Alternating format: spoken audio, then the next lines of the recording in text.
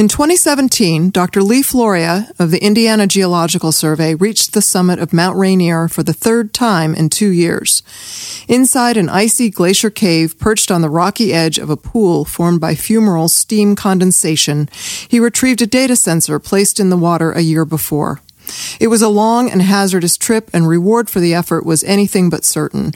Who knew whether the sensor could survive such environmental extremes for so long, and what the data would reveal about the cave's hydrothermal activity and its ties to a changing climate?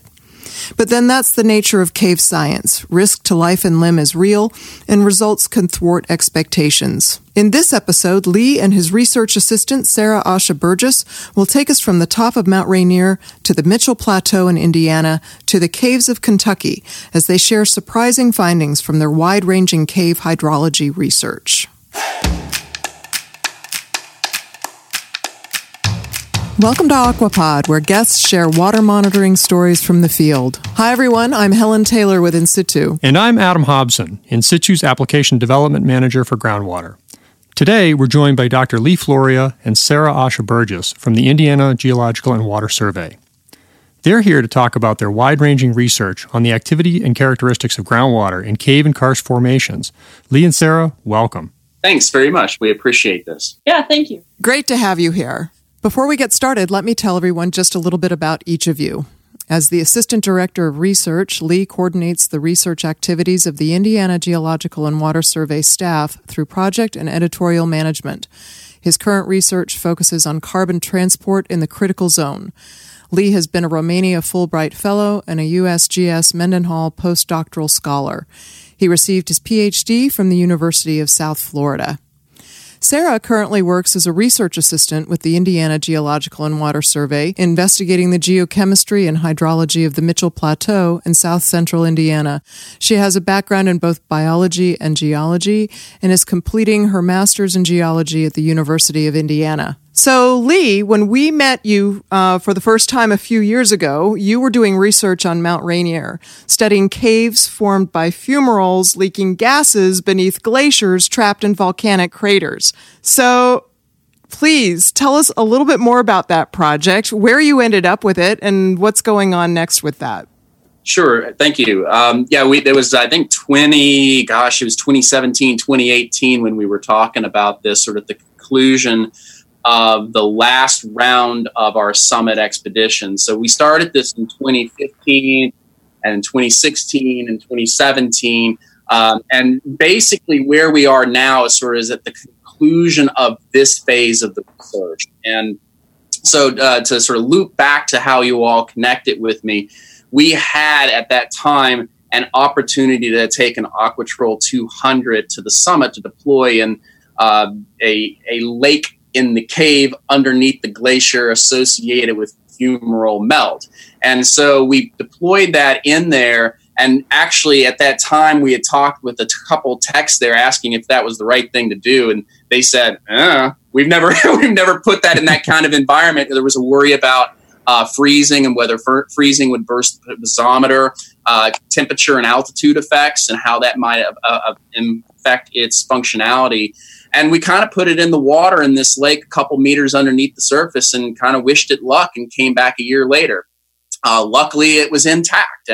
And for several days on the summit, we didn't know what was on there, if anything. And when I came down off the summit, downloaded, there was a year's worth of data recorded every 15 minutes on that sensor, which was really cool. And so what that has translated to now a couple years later is a publication currently under review with the Journal of Geophysical Research, and it's looking at how we can do time series analysis on that fairly robust data set on temperature, conductivity, and water level, and try to link that with fumarole temperature measurements that were being made separately and atmospheric temperature and pressure and snowfall measurements to get an idea of how these systems change, not just through longitudinal studies year to year, but within sort of a 15-minute time frame during the course of a single year, because Mount Rainier Summit is not a place that you would like to be during January, February of a typical year. And so this remotely deployed SON gathering that data from a site that's relatively inaccessible is pretty fantastic to see. And I understand that from this point going forward, there will be similar or related research going on at another location. Is that right? Yeah, so in terms of where we are with Rainier, we would be transitioning into other types of studies. And so we're kind of in a bit of a hiatus there till we retool what we're thinking. And this is a good time for us to get that work out and published. At the same time, the principal group involved in getting this research leverage, which is Glacier Cave Explorers out of Oregon, they had been working in Mount Hood, and they had been working some in Mount Helens already. And so the Mount Hood work has mostly concluded for a variety of reasons, but Mount St. Helens has really offered some new opportunities to look at a lot of the same processes happening on Mount St. Helens, but in a much a warmer crater complex, right? I mean, that much more recent volcanism there. You have volcanic domes. You have the same kinds of cave systems forming in a much more recent glacial development. We see a lot of the same things happening on St. Helens, but they're happening at a faster pace. And so the interannual changes between like the shape and scale that the caves is much more visible in the data that's being collected. And so now they're transitioning and thinking more about what the gas contents are, what this means in terms of temperature profiles and seasonal measurements of this. And so the collaborators on that project are looking to deploy more sensors like what we did in Rainier and see what turns out from that. Can you give us any kind of glimpse of what your research on Rainier might be showing, the stuff that you're going to be publishing on? Yeah, it seems like what we have is a very sort of a dynamic system. It exists in a state of dynamic equilibrium where the caves have been there for a long time. And long term, there are changes that you are probably seeing in scale and scope. And that's related to climate forcing, what's happening in the external climate, but also the heat flux that's coming out from the volcano. But those are like decadal scale changes. From like 1 year to the next, what's really cool is that these data show that there are annual cyclicities, which they're also starting to see at St. Helens, between a summer versus winter profile of the cave. If you can imagine that you're at 14,000 feet and you have a steam vent that's keeping the entrances melted open and advecting that steam and volcanic gases outside of the edge of this glacial plug in the crater. And that's really, that's well and good during the summertime where you have this balance between heat flux and a temperature on the outside. In the wintertime, when you have January through March, when the most snowfall happens in that environment, that snowfall accumulates and plugs up those cave entrances. And so now you've trapped that heat that's coming out of the vents, and it starts building up, and you enlarge the caves, and then you have that circulation of moist, warm air inside that melts back out those entrances, opening those entrances back up, and then allowing that to equilibrate back to the atmosphere. So there seems to be this annual cyclicity between being an open cave to the environment and heat flux out, and then being sealed like a small pressure cooker, if you will, and then that remelting those entrances back open and then returning to a state of equilibrium. So, and like I said, it seems like they're seeing some of those same processes on Mount St. Helens. The data has just not been accumulated to show that yet. So, Lee, does the data have any implications for predicting future volcanic activity? That's a really good question. And so some of the initial part of the research was thinking more along those lines, right? So what I'm talking to you about was just sort of an incidental, like we deployed that instrument not knowing what we would find. Part of the guiding research was to look more at if understanding the caves could help us understand more about volcanic hazards for the Park Service, since Mount Rainier is exceptionally, it's well known, to have the potential to be a major volcanic event in that region. But in terms of predictive capabilities, I mean, we mostly look at things such as changes in the volcanic edifice and earthquake processes that are going on in and around that volcanic edifice. And we thought maybe that these glacial plugs and glacier caves might be able to help add to that. So, I mean, in short, I don't think that our data really reveal much with regards to the volcanic hazards in that short term, right? Because we're looking simply at a melt-thaw cycle within that glacial plug. But now imagine, this is something that we put in some of the papers that we've been working on. Imagine if you melt off that volcanic plug, either through changes in heat flux or changes in climate, then that changes sort of the hydrology of that summit volcanic system, which does play into sort of the volcanic activity that's going on. And so in the shortest of terms, this data doesn't really reveal much with the volcanic hazards, but it does really help us understand that summit hydrology, which gets to things such as weathering of the volcanic edifice and potential slope failures in the longer term that might play into hazard modeling for the Rainier region. Great. Really interesting work in an extraordinary location. And anyone who's listening, if you would like to dig a little deeper into that, on our website, insitu.com, we have a success story and a longer case study all about Lee's multiple journeys to the summit of Mount Rainier. It was really a terrific story and interesting to hear about. As a final thought here, to remind, as I'm sure that everybody's aware, that my role in this is one of many, and this is a multinational, multi-investigator project that not only, as you mentioned, this is an extraordinary feat getting not just me to the summit, but all of the people, the gear, and just basically stay and camp on a summit for a week at a time to be able to accumulate this unique data. And so shout out to all of those people who served as porters to help get the gear up and down. So that's that. And with regards to the publications, these will all be out there in the public sphere to look at down the road.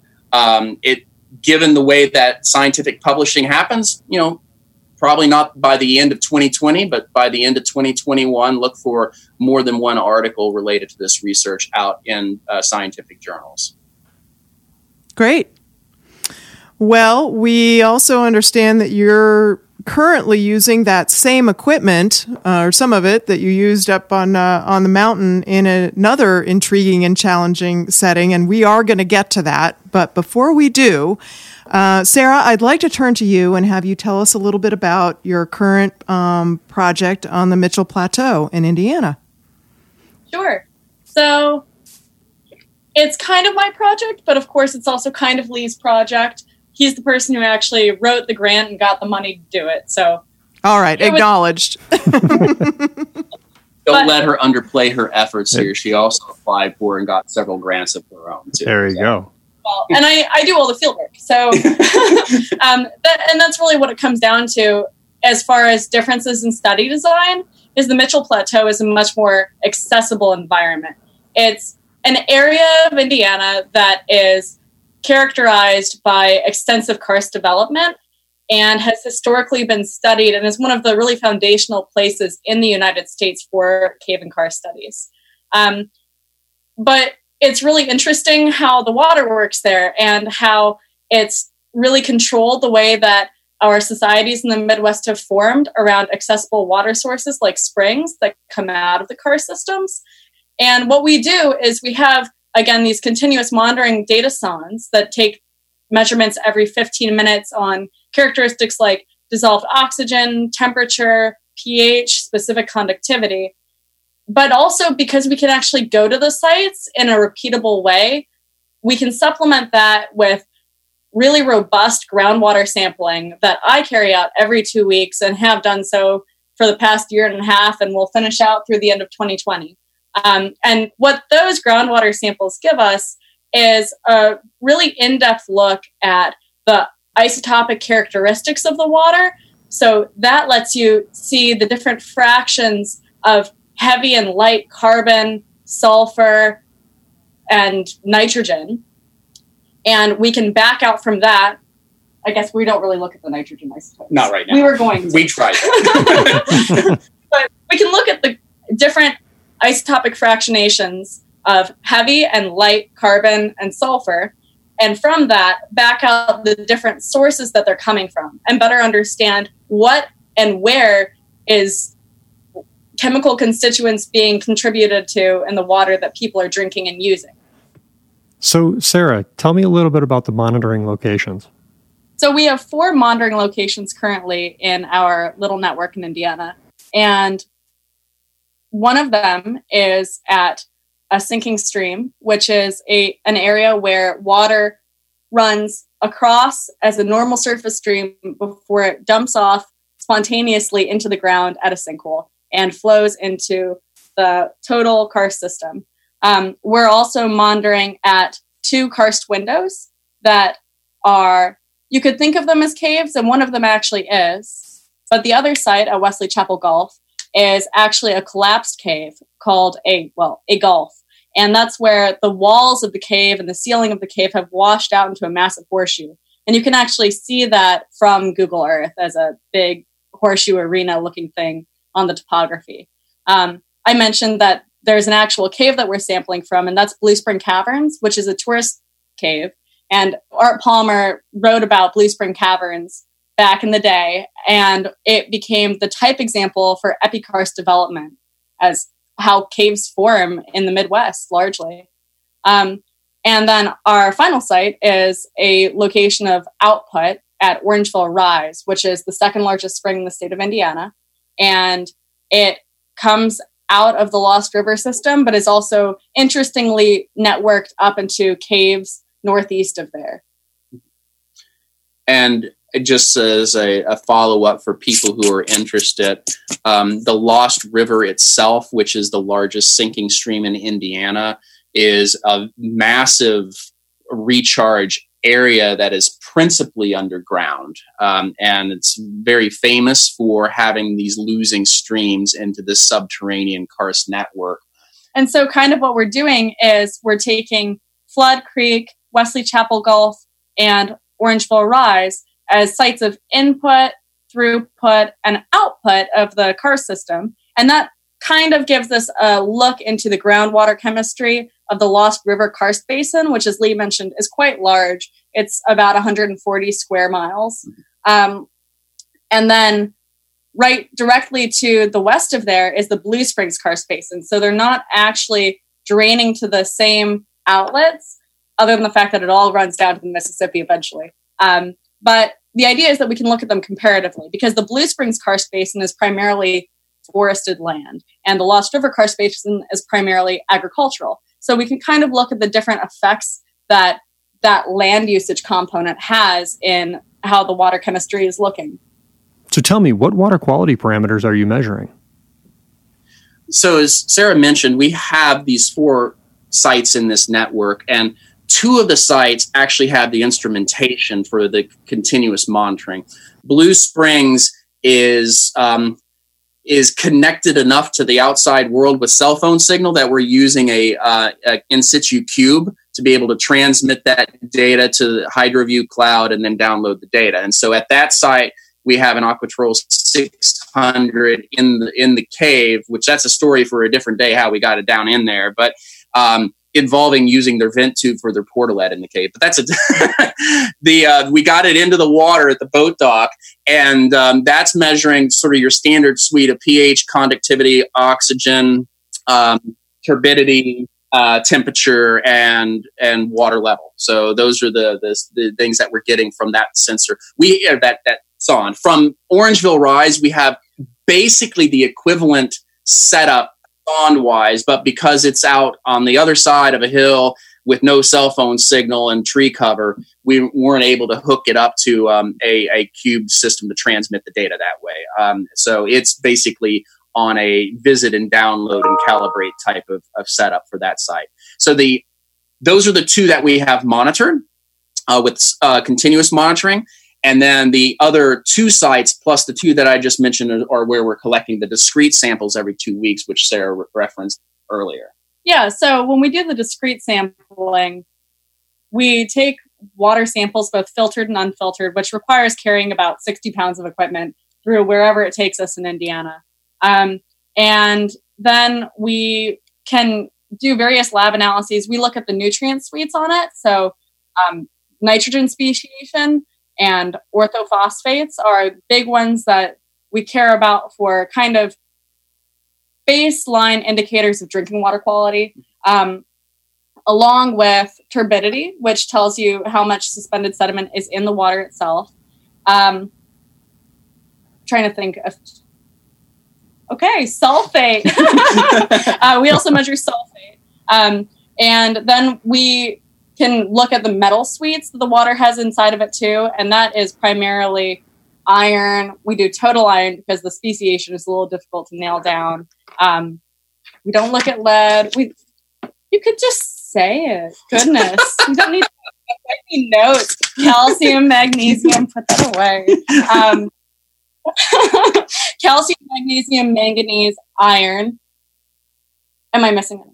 No, those are the principal ones. Okay, those are the principal ones. Right. And a lot of this, so when Sarah goes out from the field and comes back, it's, a cooler full of bottles, and it literally is a cooler full of bottles that comes back.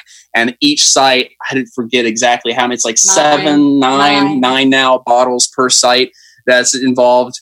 And it's fun if you're into this sort of like a little bit of a investigative MacGyver game here. Like, okay, what are we going to get out of this? And so we have like a liter of water that we can basically filter out the sediments so that we know how much sediment's in there, but then we can use that filtered water and we put a barium chloride in there, and then we can know how much sulfate is in there and precipitate out this precipitate that then you can dry out and then burn in a combustion module to know what the isotopic ratio of the sulfate. So it's basically what game can you play to get the number of results out of the water that you've collected. Some of them require very specific analytical procedures for preservation, right? So like your metal suites, like your calciums and magnesiums, you have to preserve with nitric acid to keep those preserved in the field and in the lab before analysis. Organic carbon. Yeah. We preserve our organic carbon with hydrochloric acid, because if we use the nitric acid, then it'll throw off the nitrogen to carbon ratio in the water. Yeah. And we actually use that as an indicator of how much, what do you call it? Labile, how labile the carbon is, which is related to how easily it mobilizes, which is related to where it's coming from. Yeah, which, how again, long it's been in the field. Is really the idea that we're trying to get at, is how much of what is coming from where. So what are you finding? So it's interesting because when we started, I was really interested in this kind of land use interaction aspect, and how is this going to affect the people, and how is what the people are doing affecting their water? And those things still are vitally important. Well, it's what we're doing, but it took a different direction, because I thought it would be about the nutrients and the carbon in a really direct way, and it's a lot more subtle than that. Because what I started finding when I was going out and doing this field work all the time and building the connections with people was that they're noticing things that we never even thought to look for. And one of the really striking memories is like going out and buying vegetables at the Amish food stand in, middle of nowhere, Orleans, Indiana, and just telling them kind of what I'm doing. And, I go out and sample the water. And, have you ever noticed a weird smell around here? And they're like, oh yeah, we've got a sulfur well in the back. I'm like, you do? You have a sulfur well? And so basically what happened is, 40 years ago, they had a well drilled and it perched into some really nasty water. And the water has a really high amount of sulfur, but not just like sulfates, but hydrogen sulfide. And that's that kind of gaseous rotten egg smell that you get.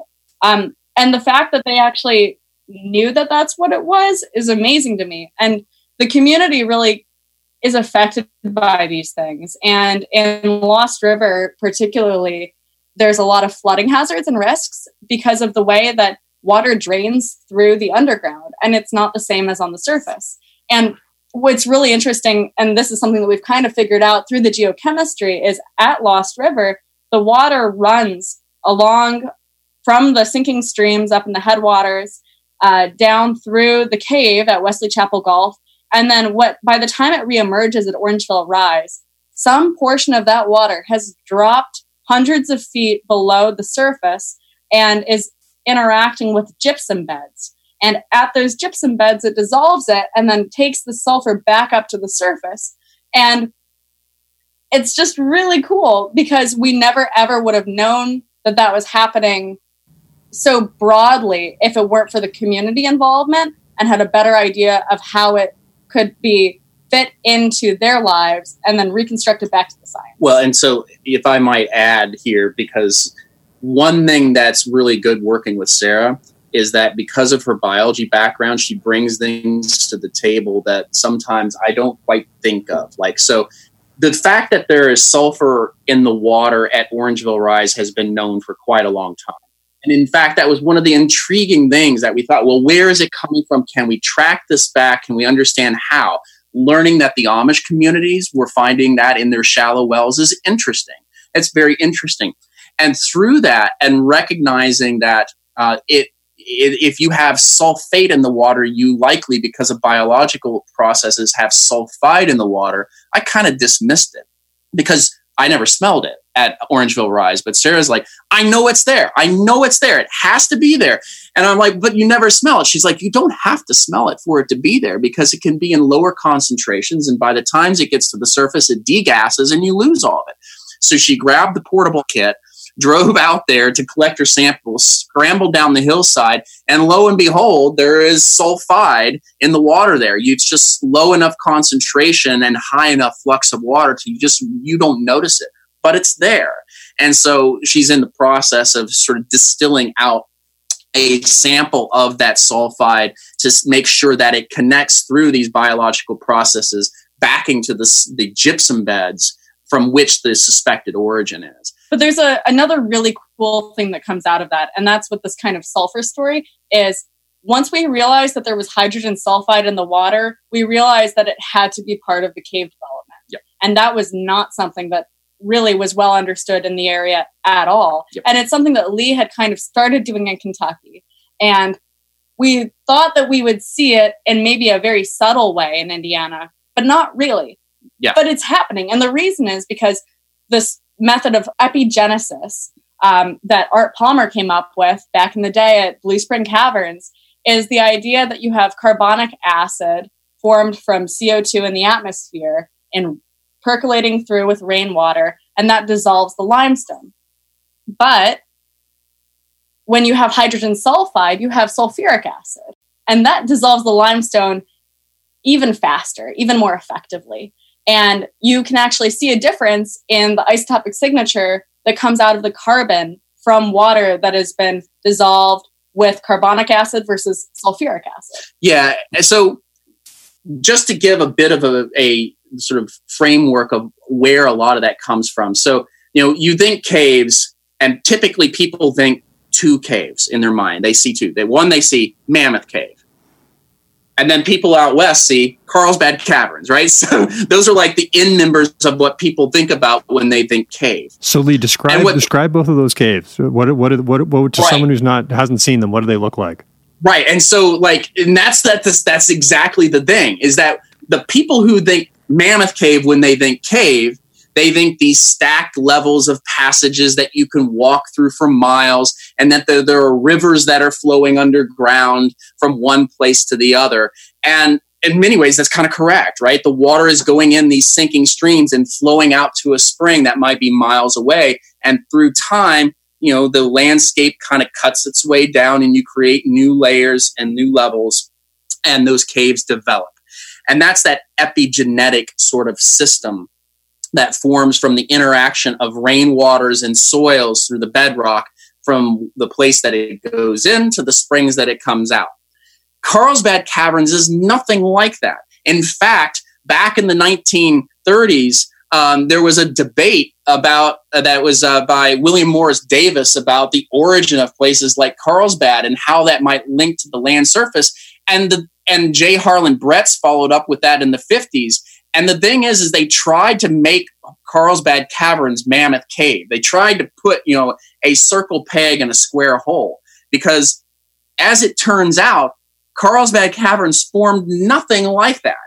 When you look at these signatures of isotopes and other things that come out of like the gypsum and Carlsbad Caverns and Lechuguilla Cave, which is in Carlsbad Caverns National Park, the end result is that you see that that's not the result of rainwater percolation at all. It's the result of processes of deep fluids that are moving, that are carrying sulfur-rich brines that go through this biologic redox that creates hydrogen sulfide and sulfuric acid that dissolves the rock.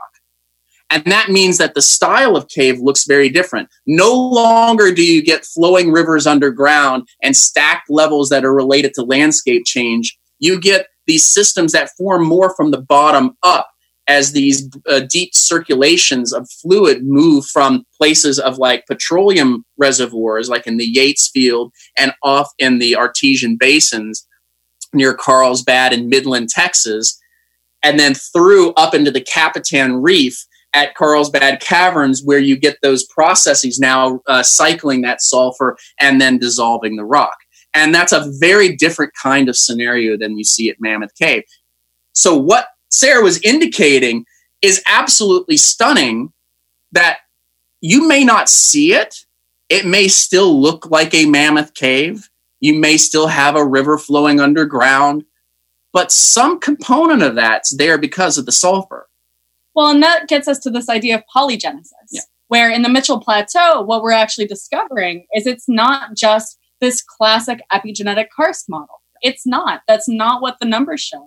Yep. It's coming from this polygenetic source where it's a mix of carbonic acid and sulfuric acid that are forming the caves. Right. And so now I'm going to plug her one here so that she can tell a story, because kind of connected to knowing the people and talking to the people. If you're out in the field working and talking, you learn some really interesting things. So Blue Spring Caverns, where the site is, that one of our monitoring sites is, looks like just, it's a 20 plus mile cave system with all these networks of little drainages and tributaries that join into this main trunk river passage that they have this boat tour on. If you talk to Art Palmer and he talks about how it formed, he has this model, and it makes a lot of sense how it formed. And generally speaking, that's still true. But then you talk to one of the guides. Yeah. So, shout outs to AJ Horan and Nick Kaufman, who work at Blue Spring Caverns as managers for the tours. AJ's actually the caretaker. But anyways, there are these really goofy, laid-back folks that help me get my water samples when I need a hand. So one day when I had a really, really long, bad day, they drove the golf cart into the cave to pick me up with all the equipment. And they're just fun to talk to. And I remember I was trying to tell them, I know that there's this hydrogen sulfide component. I know that it's there. And they don't have that sort of academic background. But Nick just looks at me and he goes, "Oh yeah, I've seen sulfur seeps back there." And I'm like, "What?" And he's like, "Yeah, that black pool of sulfur." And AJ's like, "Nah, man, that's poop." No, it's a sulfur seep. And AJ's like, "I have smelled that. It smells like poop." And you're both right. They're both right. So anyways, I convinced them to take me back there to let me touch it. And I stick my hand inside and I go, "Oh no, this is really weird." And Lee actually came back with me, and the specific conductivity was through the roof. It was like 1800 microsiemens per centimeter. And the reason is because it has all this dissolved calcium and magnesium and sulfur in it. And it's amazing because Nick Kaufman at Blue Spring Caverns discovered something that no one in academia ever did. And it's that there are sulfur seeps. Why are you doing that? I'm looking for something. Keep talking. It's that there are sulfur seeps in this epigenetic cave that is suddenly not so epigenetic. That's really cool stuff, by the way. This is pretty amazing. So coming back to the concept of, whether it's carbonic acid or sulfuric acid, and then looking at the chemistry that's involved in there, given my limited geochemistry background, I imagine that's can kind of tell you a little something about the weathering environment and maybe have some implications for that. Yes, it most certainly does. And so this sort of links into the bigger picture of what, in my mind, much of this research is about. So, we can move from the the individual and the community and the landscape and start thinking about sort of the more global implications and what that might mean. Because if you look at the two end members of the spectrum, or let's say there's 4 end members to the spectrum of caves and karst. You have caves that are formed in young rocks, caves that are formed in old rocks. So think like Bahamas versus Kentucky. And then on the other side, the chemical side of it, you have caves that are formed by this epigenetic circulation of meteoric waters, and caves that are formed from deep fluid migration and things such as sulfur redox. And so those are 4 like end members of a square that you can start saying, well, what about caves that are in young limestones that are influenced by sulfur? And what about caves, old rocks that are influenced by carbonic acid and meteoric circulation? And as you start building up this bigger picture of what the pattern of cave formation is like across the globe. Now, what most people have pictured through time is those end members to the spectrum, right? On both sides. So when I lived in Florida, I looked at the old versus young rock side of it. And many people have looked at the Mammoth Cave, Carlsbad end members of the spectrum, like what I had mentioned. But now what we're seeing is that, like with a lot of things in life, there are not just 2 end members, there's a lot of stuff in between. And so if you look at a landscape like the Mitchell Plateau, and you say that we have this amount of water that's moving through there, that water is carrying X amount of solutes. So 100 milligrams per liter of calcium.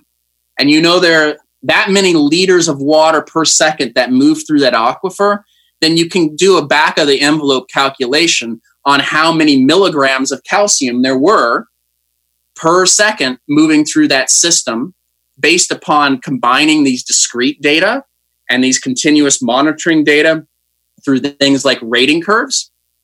And then you can use that to be able to get an estimate of flux. And that estimate of flux is an important component of understanding global climate model, or specifically with respect to carbon, because truly cave and karst landscapes are nothing but understanding how carbon is mobilized from the time that it formed the rock to the time that rock went away. Well, and that's because, if I might just jump in, limestone, which makes up these karst landscapes, is made out of calcite. And calcite is made out of calcium and carbonate, which is, of course, made from carbon. Right. And so for every mole of calcium that you have moving through the water, you have a mole of carbon. Right. And that's that way you can do a lot of really good calculations on how much carbon is mobilized and how it's moving. Now, here's the big implication of that. If we think that everything in Indiana and Kentucky, which we can talk about more later, if we think about all of that as simply the movement of meteoric water and atmospheric and soil carbon dissolving limestone and moving that all out of a spring into the river and from the river to the sea, then that you can do as a straightforward calculation. Now, there's a lot of steps involved and some estimates, but the calculation itself is pretty straightforward. You can do similar sorts of things if you think of a system like Carlsbad and the dissolution of carbonate in that. But now what happens if you have some hybrid that's in between? And what happens if that hybridization changes through time? So that the amount of sulfur engaged and involved in that system changes through time. How do you get your global carbon flux model correct? Because limestone accounts for a major part of the Earth's ice-free surface, and there's a lot of water moving through these landscapes, and there's a lot of carbon that's coming out of them. And that is one of the components that goes into global climate models. And so making sure that we get this right is really pretty important. So staying big picture, what do you think you're seeing in your research at the Mitchell Plateau? So when you kind of look at this as a whole, and as I was talking about with regards to the sulfur, it's very clear that you have 2 adjacent systems that behave similarly hydrologically, but they have a very different chemical signature. And that chemical signature seems to come from a difference in the sourcing of the gypsum, which we don't have a real clear picture on yet, but it's most certainly related to the gypsum at depth and also these other mineral phases and brines that might be getting into the system, which gives that a very different signature.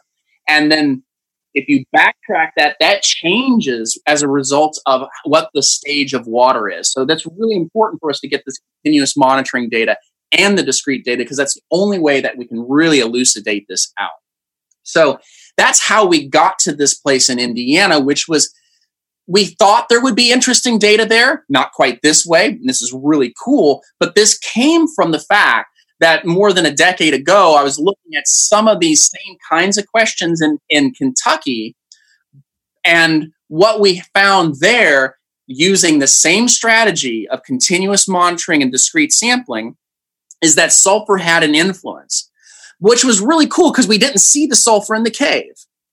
And as Sarah mentioned, with the caretakers and the other guides at the site, they saw sulfur in Blue Spring Caverns, which we did not know, nor did anybody else really think of that. They never asked. And so now it's there, which we didn't expect to find. And in Kentucky, I knew it was probably there, but didn't see it in this place that I studied. And so what was really cool about that is we had these petroleum seeps in creeks. You could see them, and they were at the surface, and as the result of these improperly cased oil wells and some natural leakage through fractures, but I didn't see it in the cave, except in tiniest of circumstances. But when we did the work in Kentucky back a decade ago, which we published several years back, is that when you run through the model and try to tease out what carbon comes from where and what that means in terms of the process to create that carbonate aquifer cave system, is that roughly 28% of the carbon that was coming out of that spring here in Kentucky could be explained by sulfur-based dissolution of the limestone, which was massively large compared to where I thought it might be.